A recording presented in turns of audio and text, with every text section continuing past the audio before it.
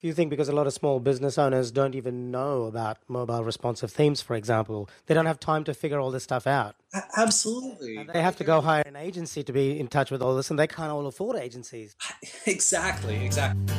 This is Ezra Firestone from smartmarketer.com, and you're listening to my friend Ash Roy on the Productive Insights Podcast.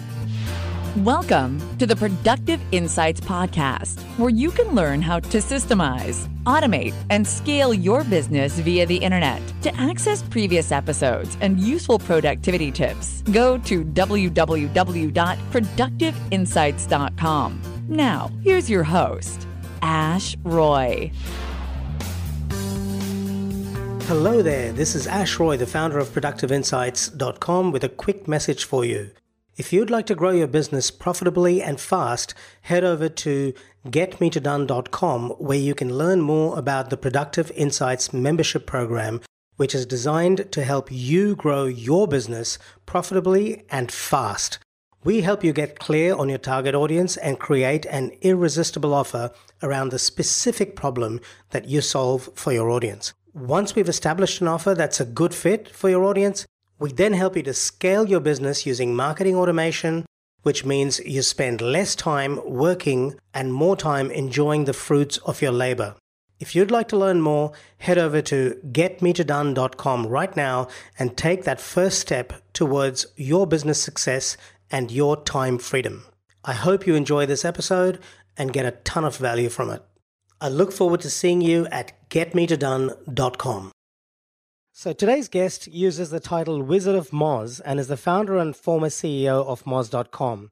He's co-authored a book called The Art of SEO and is addicted to all things content, search, and social on the web.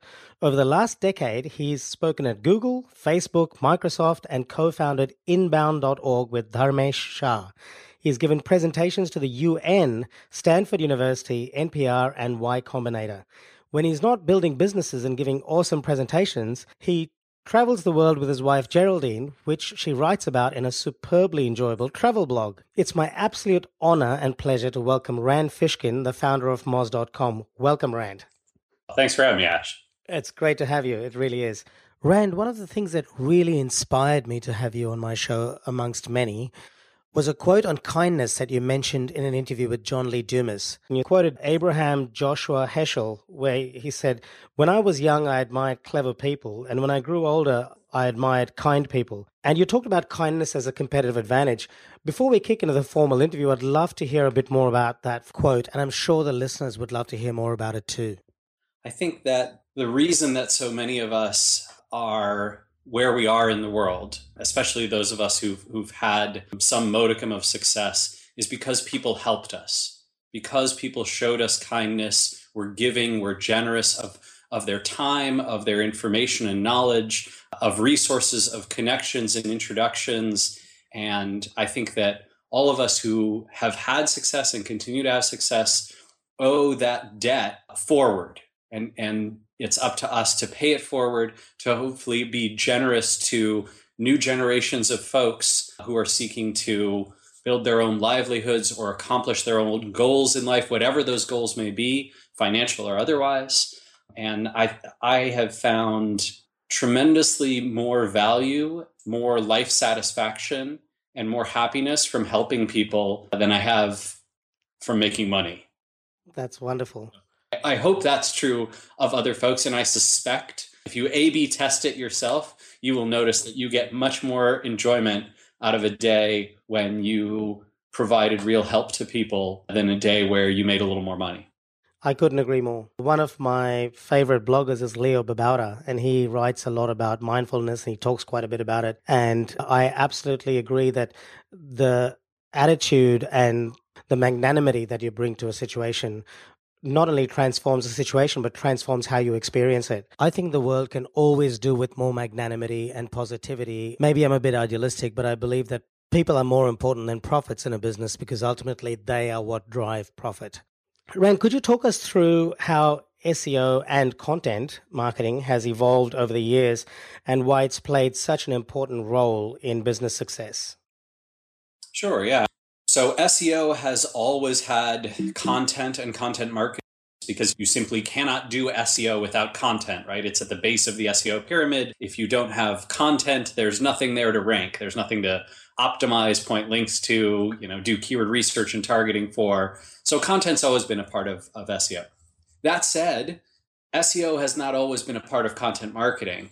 Many content marketing practitioners out there today who don't make SEO a cornerstone or a big part of how they invest in content, in my opinion, that's sacrificing a lot of potential traffic that you could have as a content marketer. And I think you're doing a disservice to your potential readers and audience because so many people seek out content through search as a channel. And if you don't do SEO, your chances of outperforming your competition in search engines are, well, it's not great. Let's put it that way. To your second question around, how content has evolved over the years, why it's become so important to businesses, I think the answer to that is because the web has become so content consumption centric.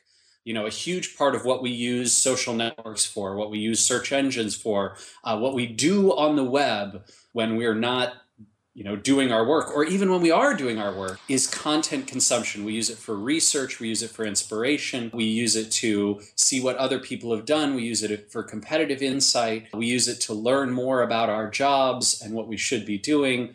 We use it to goof off and relax. We use it to find people and entities and ideas with which we identify and then can amplify to our social groups. So content has just become a huge part of daily life for internet users. And as internet users have grown to encompass, billions of people around the world, content has become incredibly powerful. And the right content that reaches the right people is more powerful than it's ever been. Now, you made a really important point, Rand, about right content, because in today's information overload environment, so much of the right content is getting ignored or getting missed. So how do you get your content not only to be the right content, but to get noticed in so much noise? Yeah, I think those are actually two distinct practices that happen to have a lot of overlap between them. And so I think the content targeting, where you essentially say, what does my audience want?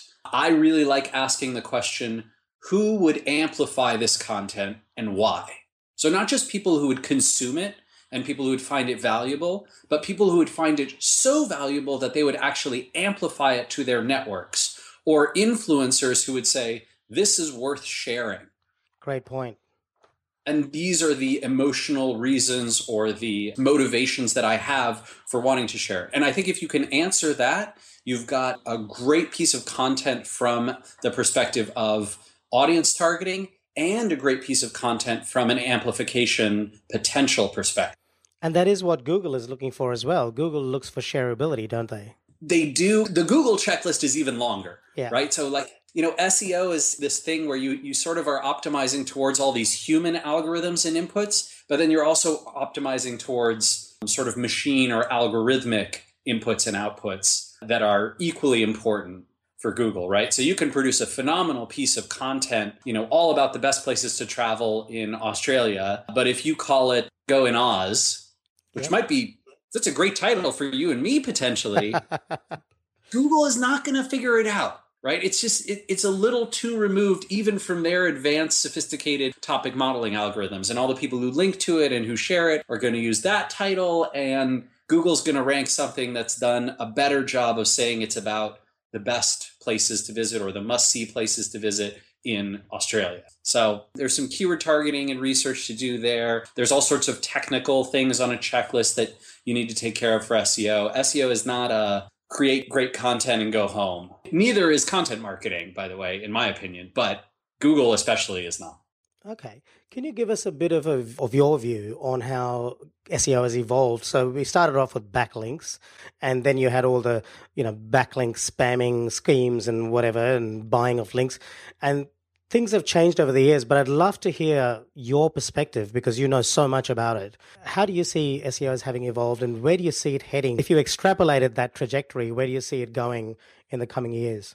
Yeah, so I think, the funny part is SEO's almost done a 360. So very early days of SEO, it was all about keywords, right? And it was all about on-page content. So you kind of just optimized the pages, and the pages that were the most optimized to the search engines, given algorithms about what was on the page itself, those are the ones that perform best.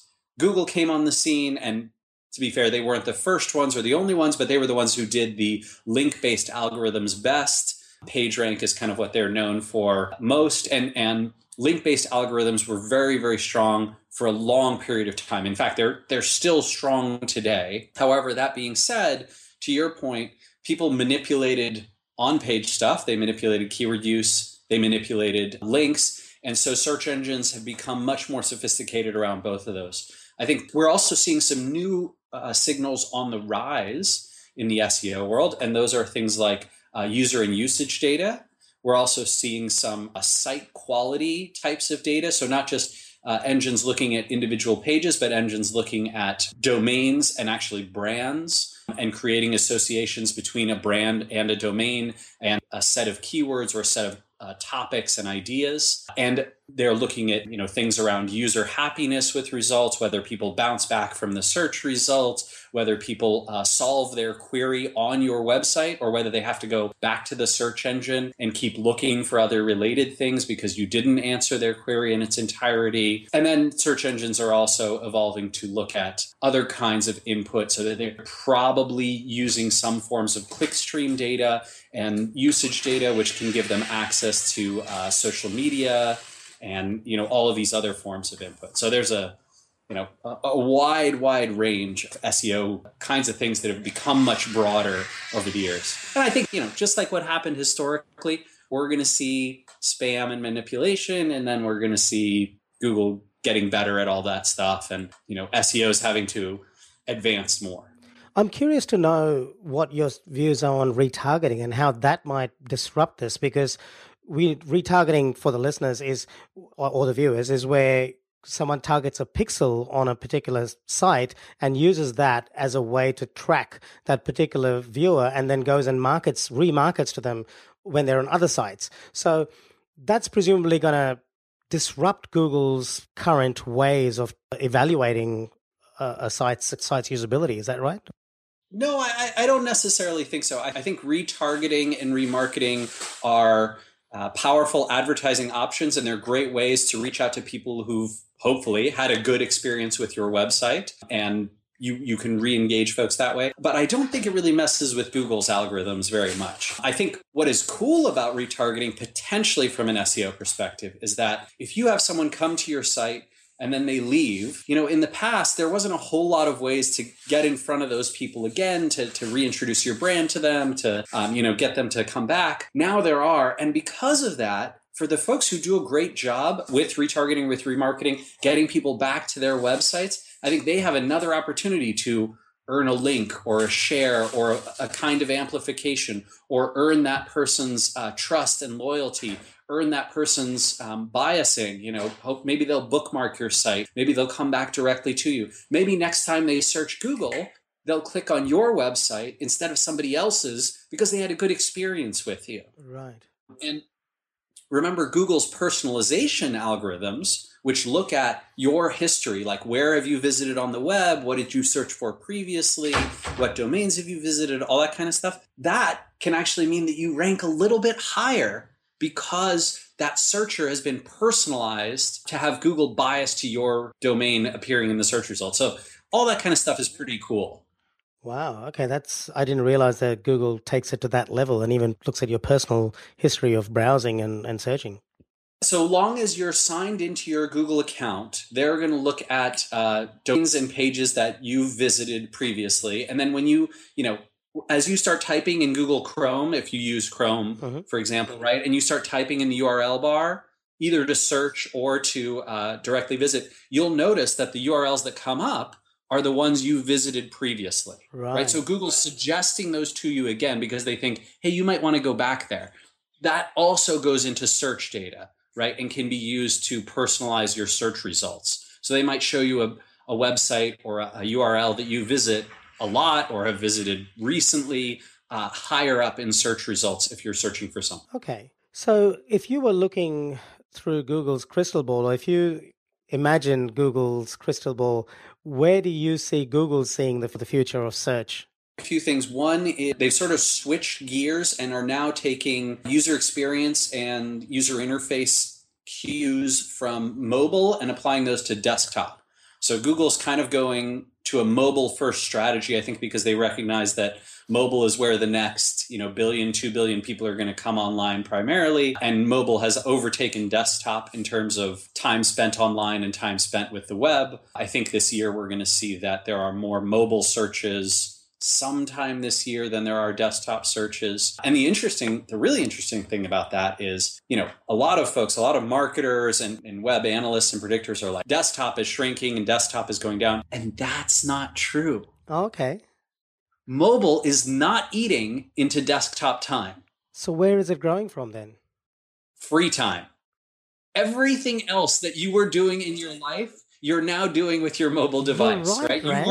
You're right. You haven't stopped working, Les. Like, you aren't on your laptop or your desktop any less. Because now we're consuming mobile information while we're going to bed, while we're, watching the iPad just before going to sleep, listening. Oh, you're absolutely right. I didn't even think about that. Yeah, and you can see this. You can see it in the stats, right? So Mary Meeker's State of the Internet report that she puts together for KPCB every year looked at that usage, and desktop usage has basically gone flat, but mobile usage keeps going up. That is so interesting. So it's not cannibalizing desktop. Mobile is not cannibalizing desktop. Mobile is just growing independently of desktop. That's right. Very interesting. And I actually just saw an article from Eric Eng. Is that how you pronounce it? Eric Eng? Yeah, Eric Engie. Engie. I subscribed to his list and he wrote about Mobilegeddon. I'm actually hoping to have him on the show soon. And it's very interesting. The most recent algorithm update, I believe, that Google has had tends to move you down in the rankings on mobile devices if your site is not mobile responsive, which a lot of business owners don't appear to know about yet, which I'm surprised. Unfortunately, I think this is one of those things where, so first off, and Eric will tell you when he's on the show, but Mobilegeddon is about the worst name you could possibly think of for this update, because we're pretty sure if Google hadn't told us they were making the update, no one would have noticed that it happened.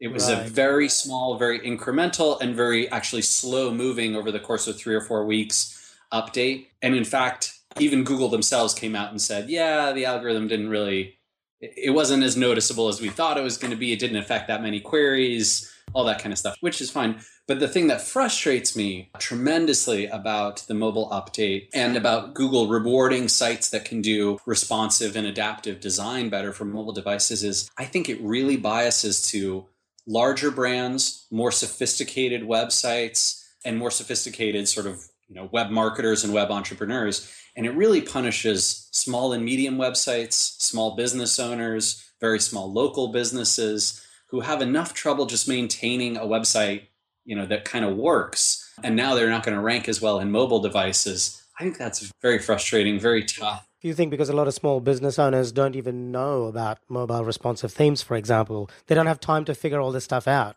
Absolutely. And they have to go hire an agency to be in touch with all this, and they can't all afford agencies.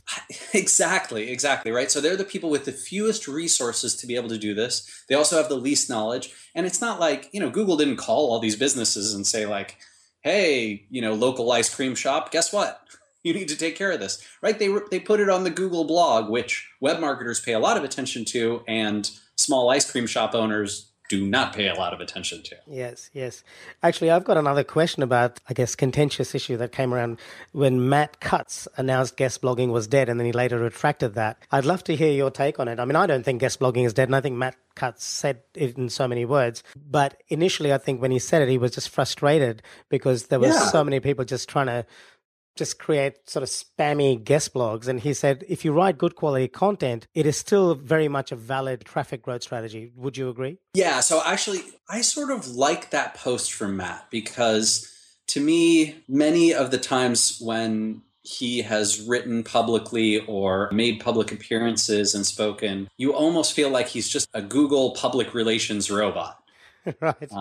And so it was really nice. It was comforting to me to see like, hey, no, here's this human being who is very honestly human. Trying to do a good job, and he's frustrated, and he's feeling overwhelmed. He's feeling like tons of people are just spamming the crap out of this guest blogging thing. And I think he's right. I think like 9 out of 10 guest blogs at the time that he wrote that post were manipulative. They were designed to get people anchor text. They were not intended to, hey, I really like this blog and I want to contribute something valuable because if that audience likes me, they'll come over to my site and check me out. That's not why people were guest blogging, or that's not why many, many people were guest blogging. And I think that frustrated the crap out of him. So I like seeing that. I love that passion. Like, I love that humanity from Matt. I'd be happy to see more of it. I think maybe now that he's sort of leaving on absence from Google, maybe we will see more of it. Well, I think he got a lot of negative publicity from that, and it was sort of sad to see him have to come back and retract it. But it was good that he did, though, because I think he clarified things. And I think he did exactly, like, he's just like the rest of us, right? He gets frustrated by something, yeah. He sees it being abused, he lashes out, and then he goes, you know what? Actually, these critics make valid points. I'm going to go refine my viewpoint. Which was very good of him. Yeah, I think the right message was guest blogging purely for SEO links is dead. Right. And that's a great message. I hope it dies, because I hated reading crappy guest blog posts that were just trying to get anchor text. Totally. By the way, Moz.com has some fantastic posts on it. So to the listeners, if you haven't checked it out, you must. If you want to learn about SEO, if you want to learn about content marketing, that's a great place to go. Fantastic post. So thank you for that, Matt. Thanks, Ash. I appreciate it. Thank you, Rand. I just called you Matt. Oh, that's fine. He contributes too. Okay. So, Rand, can you talk a bit about where you see SEO and content, the role they would be playing in businesses going forward? Something you've already hinted at was with the most recent update, Google is sort of inadvertently favoring the larger businesses more. But what can small and medium businesses do to tackle this? And how can they use SEO to their advantage? Sure. I think one of the things that's still very advantageous for smaller businesses is what I call the long tail of keyword demand, right? So this is, every day, tens of thousands of people are looking for, best vacations in Australia. But only a few hundred people every month are looking for best beach vacations for families in, Sydney. I know what you mean. Right? So you get longer and longer into that tail, and then smaller and smaller businesses can be more and more focused on serving exactly that searcher intent. And I think that's one of the things that you can really take advantage of as a small business, right? There's much less competition. If it's hyper relevant to your business, you're going to be getting much more relevant traffic for it. If you can produce phenomenal content around that, and I'm not a fan of like the advice, make great content or just produce phenomenal content. Like I think that has to be qualified with, what do you mean by phenomenal content? And for me, those things are serves the user's intent, the searcher's conscious and unconscious intent. Okay. Like what I know that I want and what I don't know that I want, but once I get there, I'll be like, oh my gosh, I'm so glad you have that. That's such a good point. Now, how do you preempt that? How do you, as a content creator, figure out the unconscious part? That is such a great point. I think two things can really help. One, having great empathy for your visitors, right? So putting yourself in the searcher's mindset and going, hey, once I know that what they're going to want to see is lots of pictures. They're going to want to see video. They'll want to see some descriptions. But then, what they probably would love is they'd love to see a comparison of like, hey, there's 4 resorts that are beach resorts that are family friendly in Sydney. I'm not just going to promote mine. I'm going to promote all 4 of them. And I'm going to let you choose, right? And here's the strengths of my particular one, but I'm not going to be biased. I'm going to promote them all. Cool. Wow. Now you're getting to unconscious bias. Now you're getting to like, no one expects to go to a resort's website and see their 3 closest competitors also promoted. That's insane. And it's also probably insanely valuable. And it's also probably a phenomenal way to stand out. And it's also probably a great way to get press and public relations. And it's probably also a way to get sharers and amplifiers to go, I'd much rather promote this content than only the content that the one resort promoting themselves does, right? So I think finding that empathy is great. And then the other thing you can do is survey, right? So like we've done this at Moz where we ask 10 people like, hey, you've just performed a search for best grilled steak. What are the 4 things that you most want to find on the page that you click on? What would you be really disappointed with if you didn't see this information when you clicked? And people will be like, well, kind of steak. I'd want to know grilling time. I'd want to know how to check the temperature and the doneness. I'd want to know where I should buy it, right? Like they'll give you that list, and then you can take that list and aggregate it and go, oh yeah, there's a bunch of things I didn't think of. So a great tool to do this then is to ask yourself when you're creating the content, what would the reader want to know that is not obvious? What's the next step? What's the next level? Or maybe what information isn't totally obvious but would be useful to them?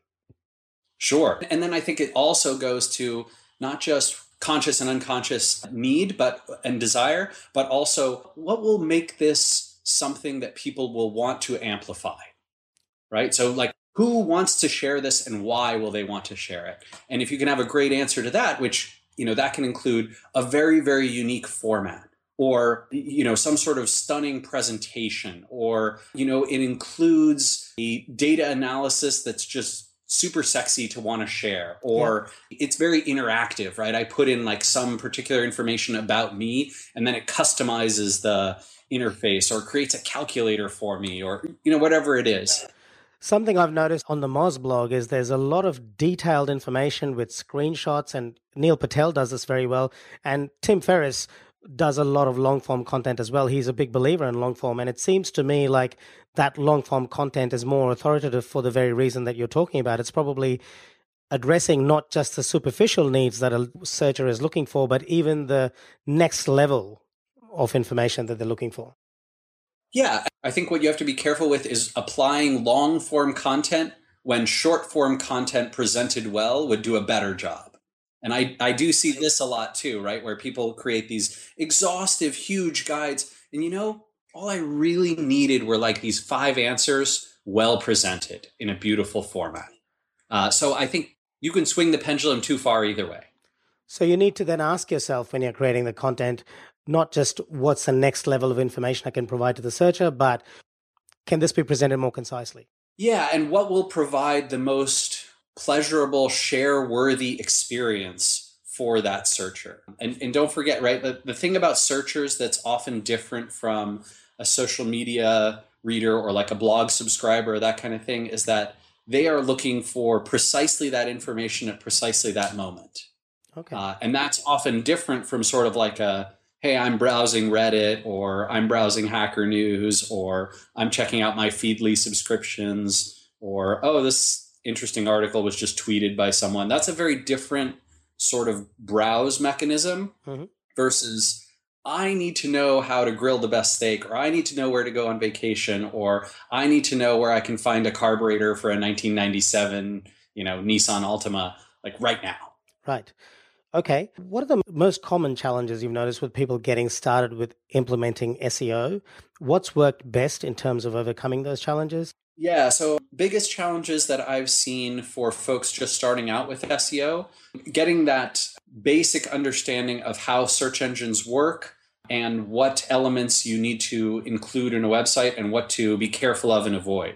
So I think a lot of times people hear, okay, keywords and links, that'll get me rankings. And so what do? They go create 50 pages on their site, all targeting the same keywords. Or worse, they go create 50 websites, all with the keywords in the domain name, all pointing to one particular site, and are like, great, now I've got 50 links from 50 relevant websites. And like, no, Google is not stupid.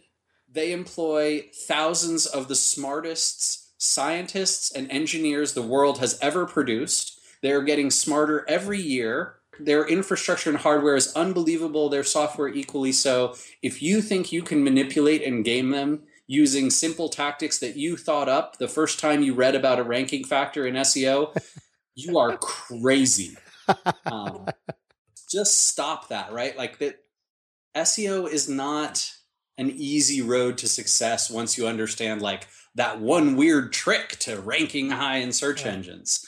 Yeah. So the key is play it straight, play the long game, and do what makes sense as a human being. Don't try and play the system. Yeah. And look, I think another challenge is even if you do play it straight, you play it white hat, you follow what you think is the right system, remember that there is a complex, convoluted, ultimately logical but lengthy string of items that are important to ranking well in Google, right? And those are things, that laundry list is incredibly long, but it can include things around Google not wanting to rank other people's search results in their search results, having particular requirements around thin content, having particular protocols for when content is duplicate. So, someone else licensed your article and put it on their website, and now they're outranking you and you're frustrated about it because you didn't know about the cross-domain rel canonical tag that you could have added to that content in the, agreement that you made with letting them put that content on their site.